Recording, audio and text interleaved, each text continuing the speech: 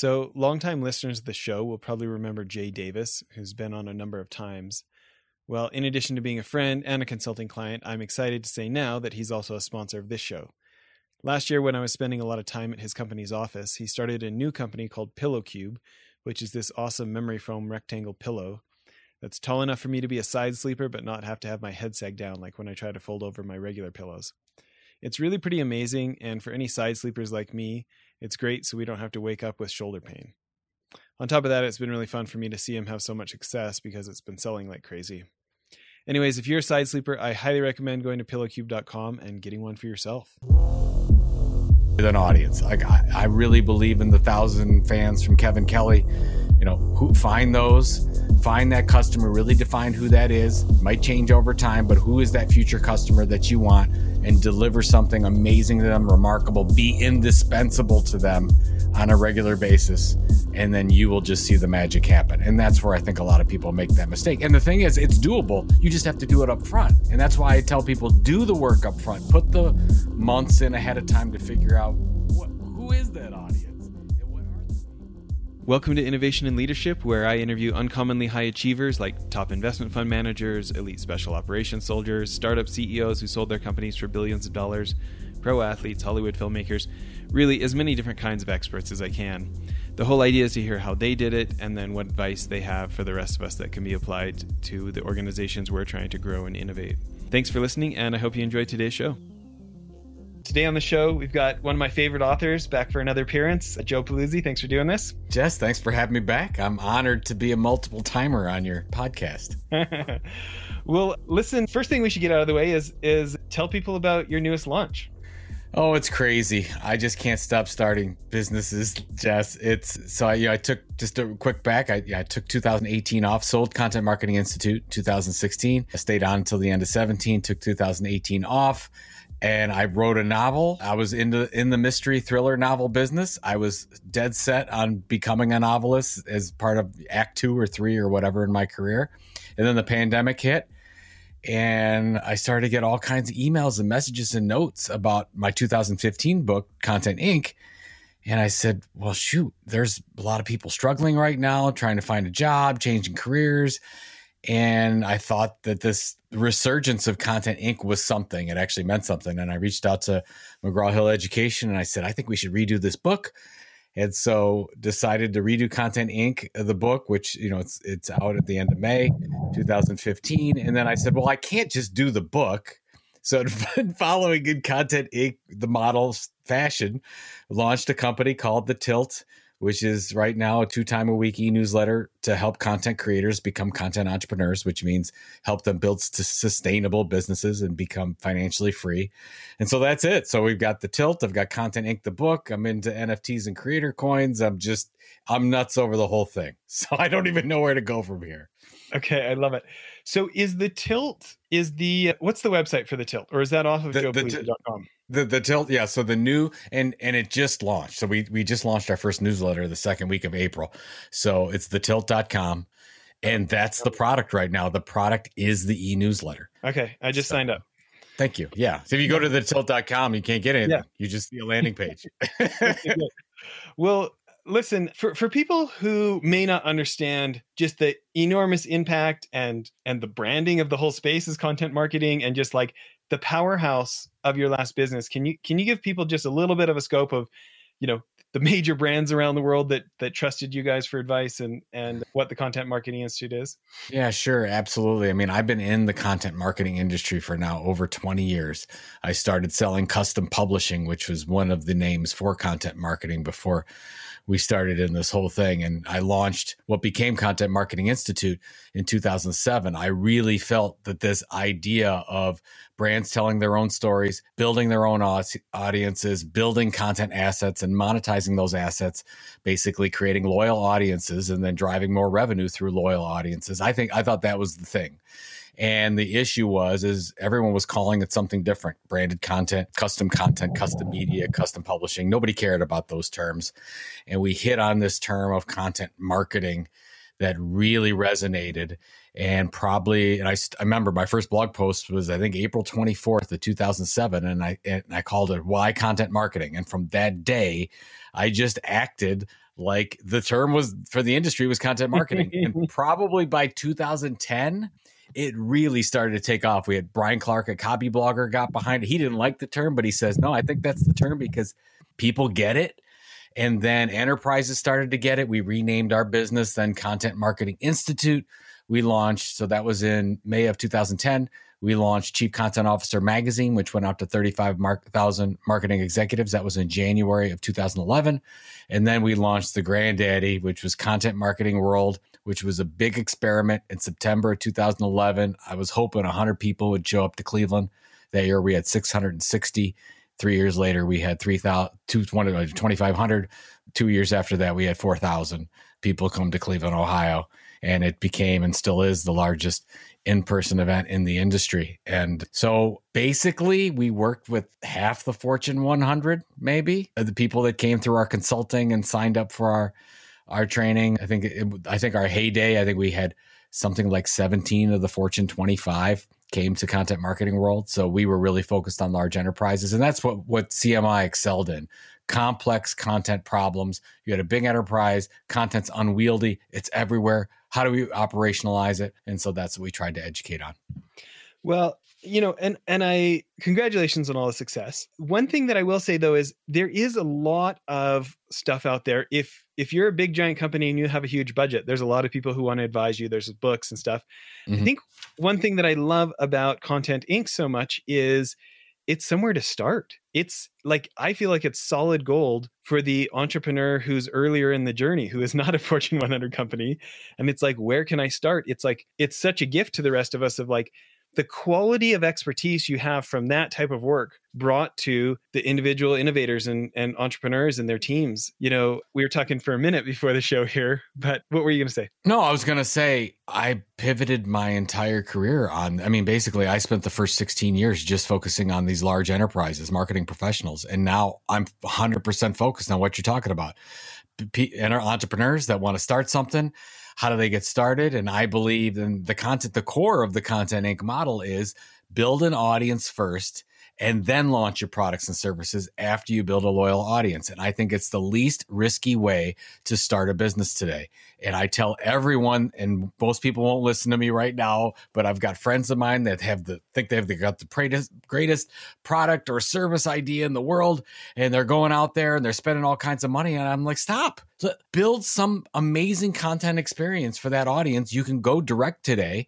And that's what the Content Inc. model is. It's a 7-step, pretty simple model. I believe that if you follow that model after 5 years, you can achieve at least $5 million in valuation. I believe it's all about patience and delivery and focus, but it absolutely any company with any amount of money can get there. And that's what I love about it. You don't have to be the IBMs or the Red Bulls or the Apples of the world or the Googles of the world. You can actually be, mom and pop or small startup or 18-year-old YouTuber or whatever, and you can create something amazing and be financially independent. Well, I'm kind of hoping this show can be like just a testimonial for your book. Why anybody who doesn't have it needs to go pre-order it right now, because what we've had here is very much due to what you preach in that book and your book specifically. So your book came out in 2015. And I don't know if I told you this last time you were on, but I took your methodology and one of I was doing some like CEO strategy advisor work at the time. One of my clients was the CEO of an ad agency whose client was one of the 5 biggest tech companies in the world. Okay. And they're like, hey, they want us to do business to business stuff. And that's not our wheelhouse. Can you come to the meetings in Silicon Valley with me and think up a B2B program to sell them? So I go out there and I just said, I basically ripped your book off and said, you guys have an amazing innovation story. Let's just do the news behind the news. Let's get Clayton Christensen from Harvard to host a podcast and a show and interview all these great innovation stories. And then you guys get to tell the story beyond the soundbite and look at all the internal stuff of you can do stories on yourself and bring this all in. And they're like, oh, that's great. And then I cold called Clayton Christensen at Harvard. He said, yes. He said, if my son will host it with me, I'll do it. And then they proceeded to not execute. Right. So, oh no. So about a year later, I was like, man, that's such a good idea. I should just do that. And so 5 years ago this spring, 600 episodes ago, I started this show and I just did it myself. And I didn't exactly know what we were going to do, but I believed you have built an audience first. And, since we've talked last, now I've gotten over 120,000 downloads a month. And we get to interview all these billionaires and Fortune 500 CEOs and pro athletes. And I said, Danny Glover on the show and people like this, right? And in that meantime, you write Killing Marketing. And I'm like, yep, that's the way. We need to turn this into like a profitable media arm. And this year we got full-time advertising representation. And we're building a for-profit media business so that we can sell our real estate investment that is the company we ended up building. And 600 episodes of building an audience, and now we've got something to sell them. Oh my, this is an awesome case study. This I is just awesome. feel like you gave me the blueprint, and every time we bring on new staff, I just make them read the books. Hey, you got to read these 2 books. This is what we're doing. Oh, God bless you. That is awesome. I did not know all of it. I knew some of that. I did not know all of it. And that's you're doing exactly what I think is a perfect way to do it. And it sounds like the plan. I mean, has it taken longer than you thought? I mean, that's usually where people lose it, is they don't have the patience and they don't execute it. But if you can make it through that 2 to 3 year barrier, I mean, where did you find that you got stuck, or did you get stuck, or maybe it's just working perfectly? You know what? I didn't get stuck because I was putting guests on that were so interesting. I wanted to learn from these people, right? And then I get to a new audience 5 days a week because the show goes out to these people, right? But I ended up not getting nearly so much benefit from my audience as from my guests. Mm-hmm. I have guests that are now contract employees of ours. I have guests that are clients. I have guests that have become personal friends. It's really the guests that have been the best thing for us, even more than the audience. That's incredible. Well, congratulations. I mean, you did the work, and that's where some people have a great idea. They have a great concept. They go through, they start with the model, and then 9 to 12 months comes along, and then they just don't consistently deliver, and they lose it. And they say, okay, it didn't work. And I'm like, you got to get through the tough times. Because it took us with Content Marketing Institute, it really took us a good solid 20 months to really find that everything was working, to get what we call in the book a minimum viable audience. And you get to that, then you try your first revenue opportunity, sales opportunity, and then you diversify and things go from there. And they're doing what you're doing. Then you build out basically the media or content empire. It's perfect. Well, and I got to tell you, by just, like you said, we just followed your advice. We just stuck with it. And we just believed you when you said your number one most important thing is consistency. And I tell you, we messed up once. We had a junior guy in charge of some things, and we weren't doing our tracking well enough. And at this point, we were back on weekly episodes, and 4 weeks in a row didn't actually get posted. And we lost a third of our audience, and it took us a year to get that audience back. Isn't that crazy? So we just believed you on set an expectation, and it's changed because we started off 5 days a week. We went to once a week for about 3.5 years. And then we just went back to 5 days a week a year ago. And so expectation setting was a little different, but once we change, we really stick with it, And it's been absurd, like now, we got reached out to by Bloomberg. We produce podcasts and videos for Bloomberg now. It's what you said was going to happen really happened for us. So thanks for giving us the instruction manual. You did the work. I'm just glad the model works. And that's where, when I started to figure out what ultimately became the Content Inc. model, it was just, this is how we launched the business. And I had a hypothesis, and I wanted to find out, is this a replicable thing? Like, are there other businesses out there? And that was the best part about it, to find companies like yourself and Copy Blogger and Social Media Examiner and all these amazing companies that started with this audience first model, and nobody talks about it. You've got people like, I love Peter Thiel. I love his books. I love what he's done in the venture space, but he always says, you got to create the greatest product in the world and become that unicorn. And I'm like, no, I don't think that's right. I think you go out and build your audience. That's the least risky way to do it. The most risky way to do it is to go put everything you can into a product or a service, and then find out down the road that it's not the right one. Well, once you build a loyal relationship with an audience, they will tell you what they will buy from you. I'm sure you learned it along the way. Like, you're on a podcast, you're like, oh, that would be interesting. Oh, I heard somebody say that. Somebody emailed me this. These are all coming from your subscribers and your guests, and they're helping you build the model along the way. And then you just become more and more confident with it because you're field testing it as you go. So anyways. Well, I'll tell you what, it's obviously not the only way to build a business, right? Yes. But to me, it's such an unfair advantage. It gives you so much room to be wrong. We had one of my heroes on the show, Steve Blank, in the fall last year. Famous Stanford professor, wrote all these books, but before becoming a professor 20 years ago, he sold his 8th startup for $8 billion. Okay. Oh, geez. And if you know the book, The Lean Startup from Eric Ries, Sure. this is the professor he's always talking about. This is Okay, Steve got Blank it. okay. So, we had been building our fund thinking, oh, everybody wants to be like us and wants to be the general partner of a fund because GPs make so much. And because of the show, I get to talk to rich guys 5 days a week. And so after the show, I'd say, hey, can I ask you a favor? What do you think of this? And we got some positive results, but ultimately we didn't do enough customer research. We spent all this time inventing a new structure with our lawyers for months and months and months. We went out to sell it and people were like, oh, that's really smart. But then they weren't writing the checks, right? And we're like, what is wrong? And Steve Blank comes on and I show him the pitch afterwards. And he's like, Jesse, you got something here, but I think you really need to just go, be humble and listen, go ask people instead of sell them.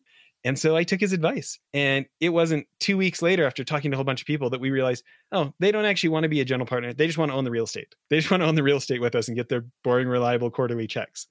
So we scrapped the whole thing we'd been working on for a year and a half at the end of last year, worked with the new set of lawyers, and literally yesterday finished our new set of paperwork. And we are now going to sell them what they actually want. And what's funny is we already have pre-sales and this thing hasn't even existed yet.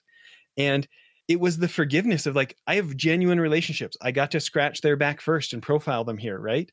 And so I got to go back to people and go, okay, I realized the first one was a misfire. How about now? And they're like, oh, yeah, and they're like literally giving me the numbers of how much to save for them, Oh my God, sign me up, right? Oh, that's the perfect. Yeah. Oh, so good. But it wasn't like, most people are like, oh, great. What investors do I go to? I have like an absurd Rolodex of people who I've scratched their back first, right? By profiling them on the show and just tried to be genuine and become actual friends. And I really don't even care if they all become investors. I'm just happy to give solid advice from my ideal customer base, right? And, lucky for us, some of them have already said these different accredited investors say they want in, So anyways, if anybody isn't getting the picture, they need to go pre-order the next edition. Okay. Question. Okay. Yeah. Is there going to be an audio edition of the new one? Absolutely. It's just funny because I just finished it a few days ago and it will be out in time. So the book is supposed to come out May 25th. Generally what happens when you publish a book is Amazon will release it whenever they want, whenever they get the copies in, they won't stick to the release date. So generally a week before Amazon will release it, everything else will release on the 25th. But yeah, I read the whole thing myself as I always do. 7 books, and the only one I did not read was my fiction novel, but everything else I've done and I enjoy doing it. It's kind of a bear to do, but it's definitely worth it. So absolutely. It'll be already ebook, everything. The whole thing's ready to go. So I have a premise. I'm interested if you see it differently than me. Okay. I feel like Content Inc. is how to go from zero or just wherever you're at to your hundreds of thousands up into the early millions as a business. And then from there, Killing Marketing is how to go to the next level. Do you see it different, or what do you think?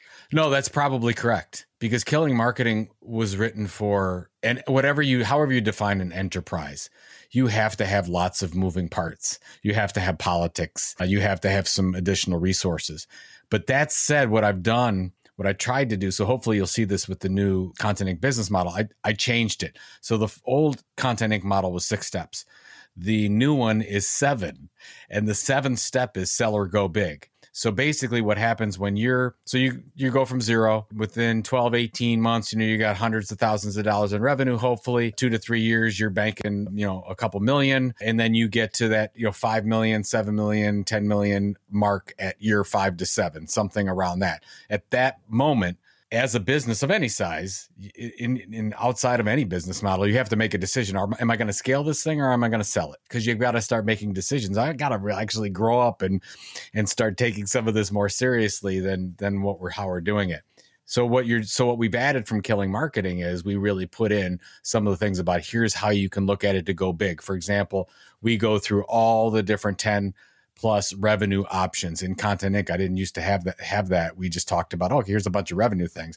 But we really took the construct of Once you have a loyal audience in the middle, you have 6 different direct revenue lines that you could look at right away: advertising, conferences and events, premium content, donations, affiliate subscriptions. And then on the outside, you've got 4 additional choices of indirect revenue. I've got products, services, create better customers, more loyal customers, create increase yield with them, whatever the case is. We took that from Killing Marketing and put that right into the Content Inc. model. So what we've got at the latter chapters of the book are, you can either look at companies like Content Marketing Institute, where we got to about $10 million in size and we decided to sell, or you could be somebody like a Social Media Examiner or an Entrepreneurs on Fire, where you say, no, I want to be this size of a business and be successful. Or you could say, oh, I want to be like a Red Bull Media House, or I want to be like an Arrow Electronics and take my small little content shop and blow it out into something huge. So that's where we're at. I love the way you're going with it, but hopefully when you just read that book, you can say, I can get that with the one book. So we'll see how we do. I love it. Yeah. Listen, when you think about people who believe you, we're somebody like me who's drinking the Kool-Aid. Folks like us who we're fans, we're living it, we're doing the consistency. Where do you see people like me not going quite deep enough? Where could we live it harder? Well, there's a couple places that I see right now. I mean, we were lucky enough to analyze and actually talk face to face with about 100 different companies like yourselves. And we tried to figure out, is the model right? What are we doing? What are they doing wrong? So one is, and we're seeing this with all size companies, is you diversify too quickly. So what happens is somebody will identify a content niche, they'll identify the audience, and then they'll immediately say, let's do a podcast, a YouTube series, a Twitch channel, a Facebook group, and 10 other things all at one time. And that always fails. And basically, large brands do this the worst because they feel because they can, they should, and they have to be everywhere their customers are at. And that's a lie. You should not be everywhere your customers are at. You should create an amazing, remarkable content experience on the platform that makes the most sense for you and your business and your audience. So for you, you got the podcast down, you're rocking and rolling. And at some point, maybe you already have, you'll start to diversify out, but you've got to build that base first. Most people don't do that correctly. Go ahead. Well, that rang in my ears a lot because, I've got shiny penny syndrome and I want to do everything. Yeah. Right. So no, we waited until we had we waited until we got this, over 100,000 downloads a month. And now at 600 episodes, we literally just rented a space in town and have been building out our YouTube studio. And we're only now adding the YouTube channel because there you go. Yeah. We know we've got this nailed, and now we're doing it correctly. And most people don't do that. So it's like, I just wrote an article for Search Engine Watch on the whole thing. And it just boggles. I get it because I've been a marketer and I've dealt with marketers for years, but we just want to create everything and we want to do it ourselves and have it be at every channel. And I'm like, okay, if you are a student of how media companies get built and content empires last so long, they focus on one platform and one content focus, and they do so over a consistent period of time, generally years.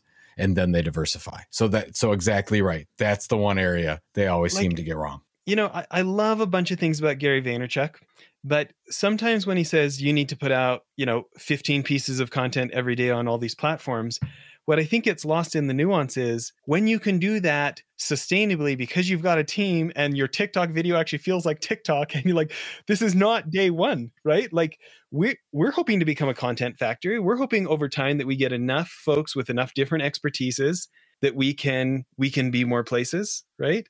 But when you talk about look at ESPN, look at these folks, and you see, and I think this is one of the things your books do so well. When you highlight the success patterns that many people have done over time, you go like, oh, maybe there's something I should be following about that. Gary V, first of all, I love the stuff that Gary V is doing, especially now in NFTs and creator coins and things like that. But Gary is giving horrible advice to a lot of young content creators because he can do that. He can be successful on every other platform and diversify because he already built his base. He already built his platform. If he was starting out with Wine Library TV, and today he couldn't do all that because he couldn't build a remarkable video blog, which is what he did. And he built an audience over years of time. I don't know how many show episodes of Wine Library TV he did. Thousands? It was something nuts. And he built that audience over time. And then he became Gary V Rockstar. And now Gary V can go in, is known everywhere. So he can go into any outlet and do great.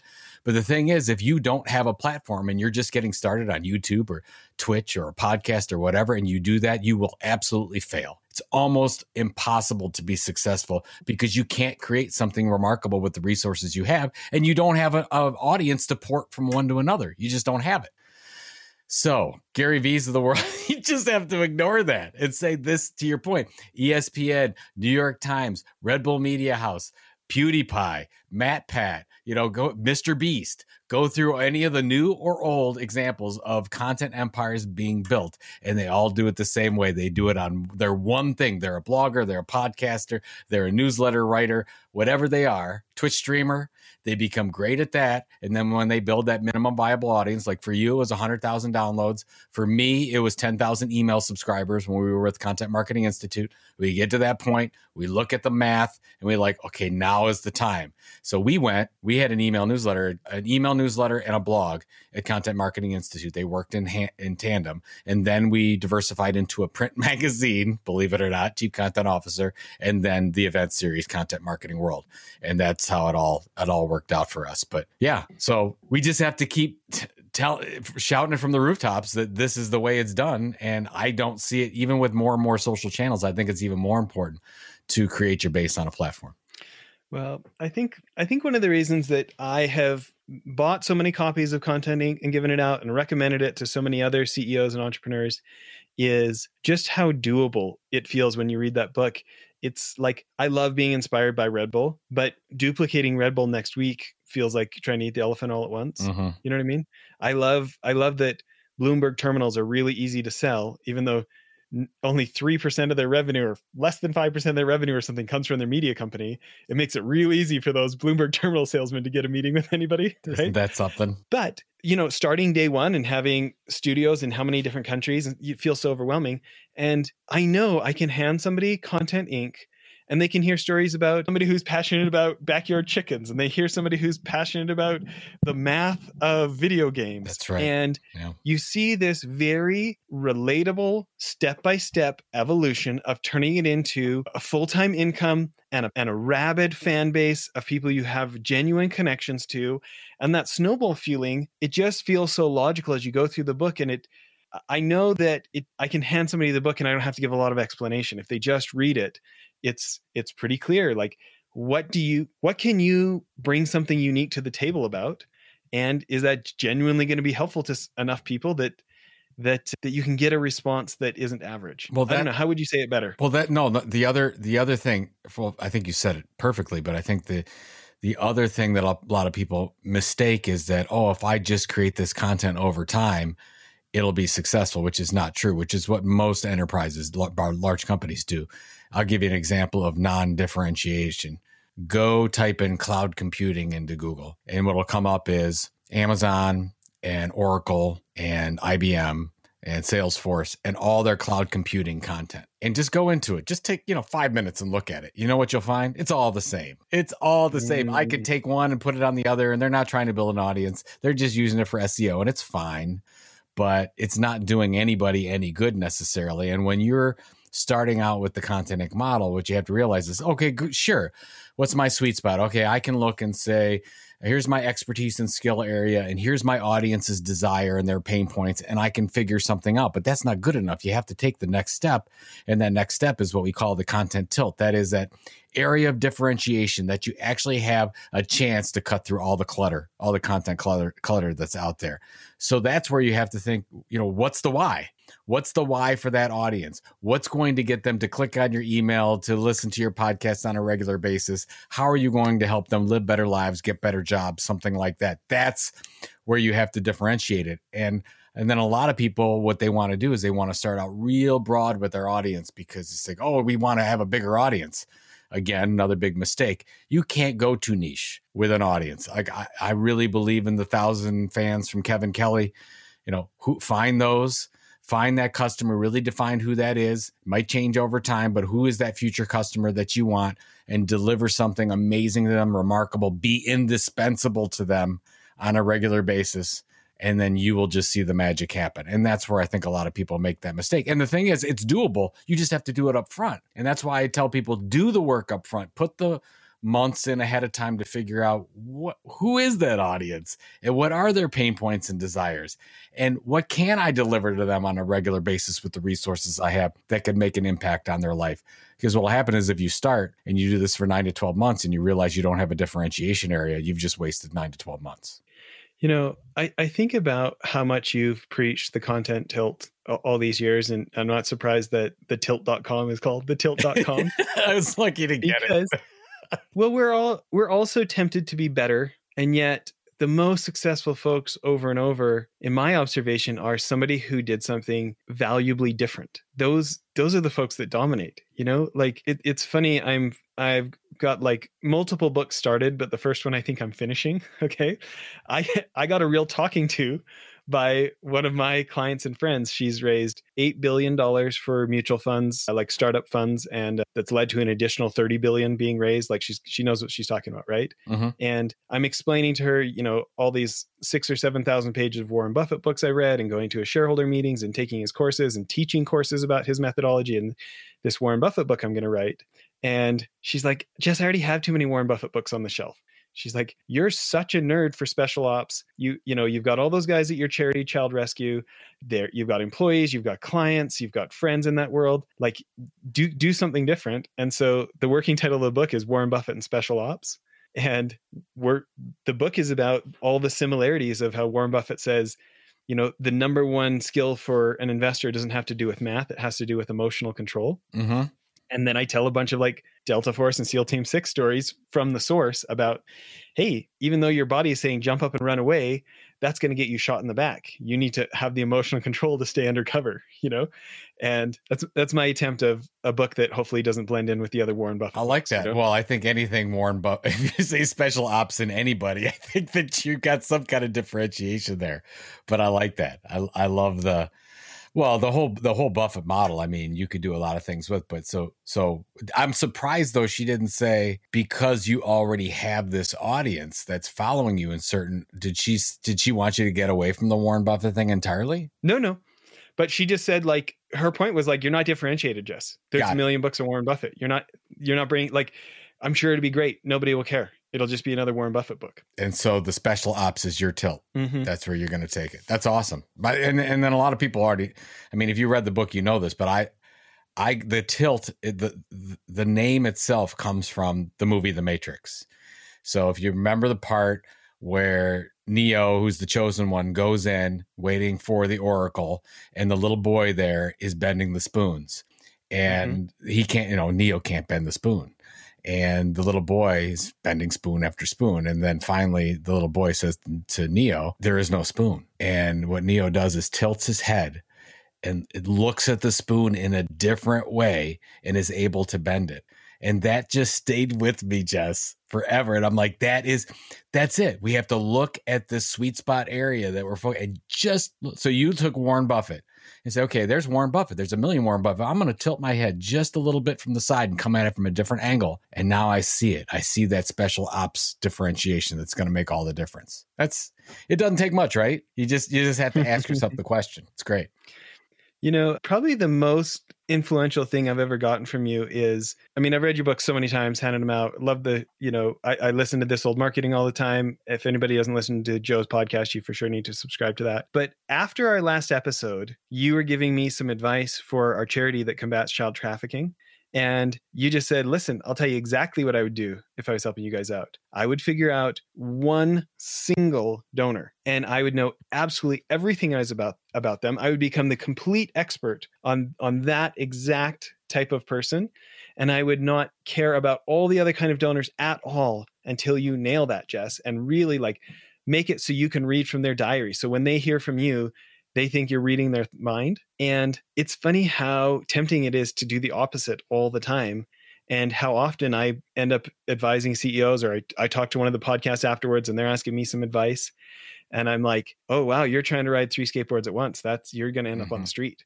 You got to do what Joe says and like nail it before you move on. Well, anything to add to that? Any thoughts? It's a discipline. I mean, you talk about special ops. Discipline's got to be a huge part of that. And doing this is a discipline. And that's where, if you just look at the term strategy, and we talk about this when we do content strategy workshops, content strategy isn't about what you need to be doing. It's generally about the decisions you make about what not to do. This is so you made the decision that I'm going to say 100% yes to this audience, and I'm going to say no to the 99 other options I have. That's so difficult to do because you feel you're leaving something on the table. You immediately want to say, I want to have an audience of 5,000, 10,000, 100,000. How can I get there unless I go broad? It doesn't make sense, right? But you got to remember, you say, okay, well, if I go after these 100, these 10 people, and I do it better than anyone else, I know there's more of them out there. And I want all of them. I want every one of those that are just like that. And probably that audience is probably 100,000 or 500,000. You just don't know that yet. So, I mean, when we started at Content Marketing Institute, there were no business titles in marketing called content marketing anything. It didn't even exist. Well, now there's like 30,000 formal positions, 50,000, I don't know how many is that actually have content marketing something in them. That happened in 10 years. It didn't even exist. So that's where I'm just like, you will make your own industry. If you do this right, you will it will create itself around you. Like the content marketing industry didn't exist when we started. Like HubSpot is really well known for this whole inbound marketing movement. Inbound marketing wasn't even a thing. They just created it out of thin air, the same way we're talking about content marketing and talking about what you're going to do with Warren Buffett and special ops. It just happens. So you have to have the discipline. You have to have the strategy. You have to say no. And that's where, I mean, I'm big. You already know this. I'm big into goal setting. I'm big into removing the past, the clutter in front of you so that you can be your best person, whether it's for your family, whether it's for your job, whatever the outcome is going to be. So take away those things that from a content standpoint, from a strategy standpoint, they're just getting in your way so you're not focused. So here's the thing I'll end with. Ask yourself, so anybody listening to this, let's say you want to do something like this and you're trying to figure out what your niche is. Look at it, put it on paper, create a mission statement. It's like, oh, here's who I'm targeting. Here's the who. Here's what I'm going to deliver. And here's what the outcome is going to be. So how are you helping them live a better job or get a better life or whatever the case is? And then ask yourself, if you do that consistently over time, can you be the leading informational expert in the world around that topic? It's a hard question to answer because you're gotta throw the ego there. Say, well, can we really do it? And if you say, yeah, I think we can, then go for it. You've probably got it nailed. If you said, there's no way I can do that with the resources we have, then you've got to go even more niche. You have to find out what that hook is, that differentiation area is that nobody else has. Yeah. So that's what I would say. That question, I ask that question to marketing teams all the time. I'm like, well, here's all the content you're creating and email newsletters and videos and everything. You put it all together. Can you guys be the leading informational expert in this area? And they'll all laugh. I'm like, well, what are we doing here? Are we wasting time? Yeah. Are you even reading this stuff? No, you're not. You're just doing it because you feel you have to. You're just moving along with the content factor because somebody told you have to be on these 18 outlets. So I love it. Well, listen, I want to be respectful of your time. I know you got to go here in like 2 more minutes. So I'm just going to put this out here. You should just come back on the show every year and just tell us what's new. Book it. But absolutely. Book it every year. Put it in every May or whatever. I'll come back on the show and we'll give you an update and we'll just talk. And because I want to see what happens with your model. Okay, let's do it. Great case study. My final question here for our last 2 minutes is somebody who's built an audience. They've really figured out some content where they're the ones who've got something special to say. They are becoming this world leading authority on that sub niche, right? I hear things that like ebooks and certain lead magnets are not working as well anymore. As you look at 2021 and beyond, what's your lead magnet of choice, or what would you recommend people to experiment with? Well, it depends on what their core platform is. So if their core platform is YouTube or their core platform is, let's say, a blog or an email newsletter. Podcasts and videos. Podcasts and videos, 100% email, 100,000%. Get yourself an amazing email experience, because with YouTube and even with podcasts, you don't have no control over those connections. We want to take control back when I have some kind of owned media experience versus what we're doing with podcasts and YouTube. Now we're basically renting these different channels. And I guess, what would you offer them to get them on that email list in the first place? Is it a checklist? Is it something more bite-sized? Do you have a preference? What's worked for what I've seen working in the different case studies, I've seen giving away an entire book. I've seen giving away an ebook, but my favorite, research report, number one. Should have guessed that. If you were going to say, what can I do to position myself as a leader in the industry? Do proprietary research.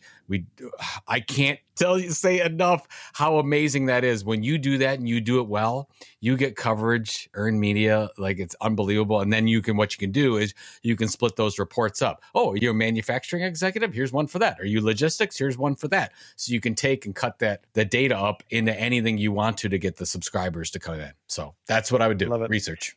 I'm going to let you go. I'm going to reach out to Pam. We're going to get you booked here every year. Perfect. I'm in. Thanks, man. Bye, everyone.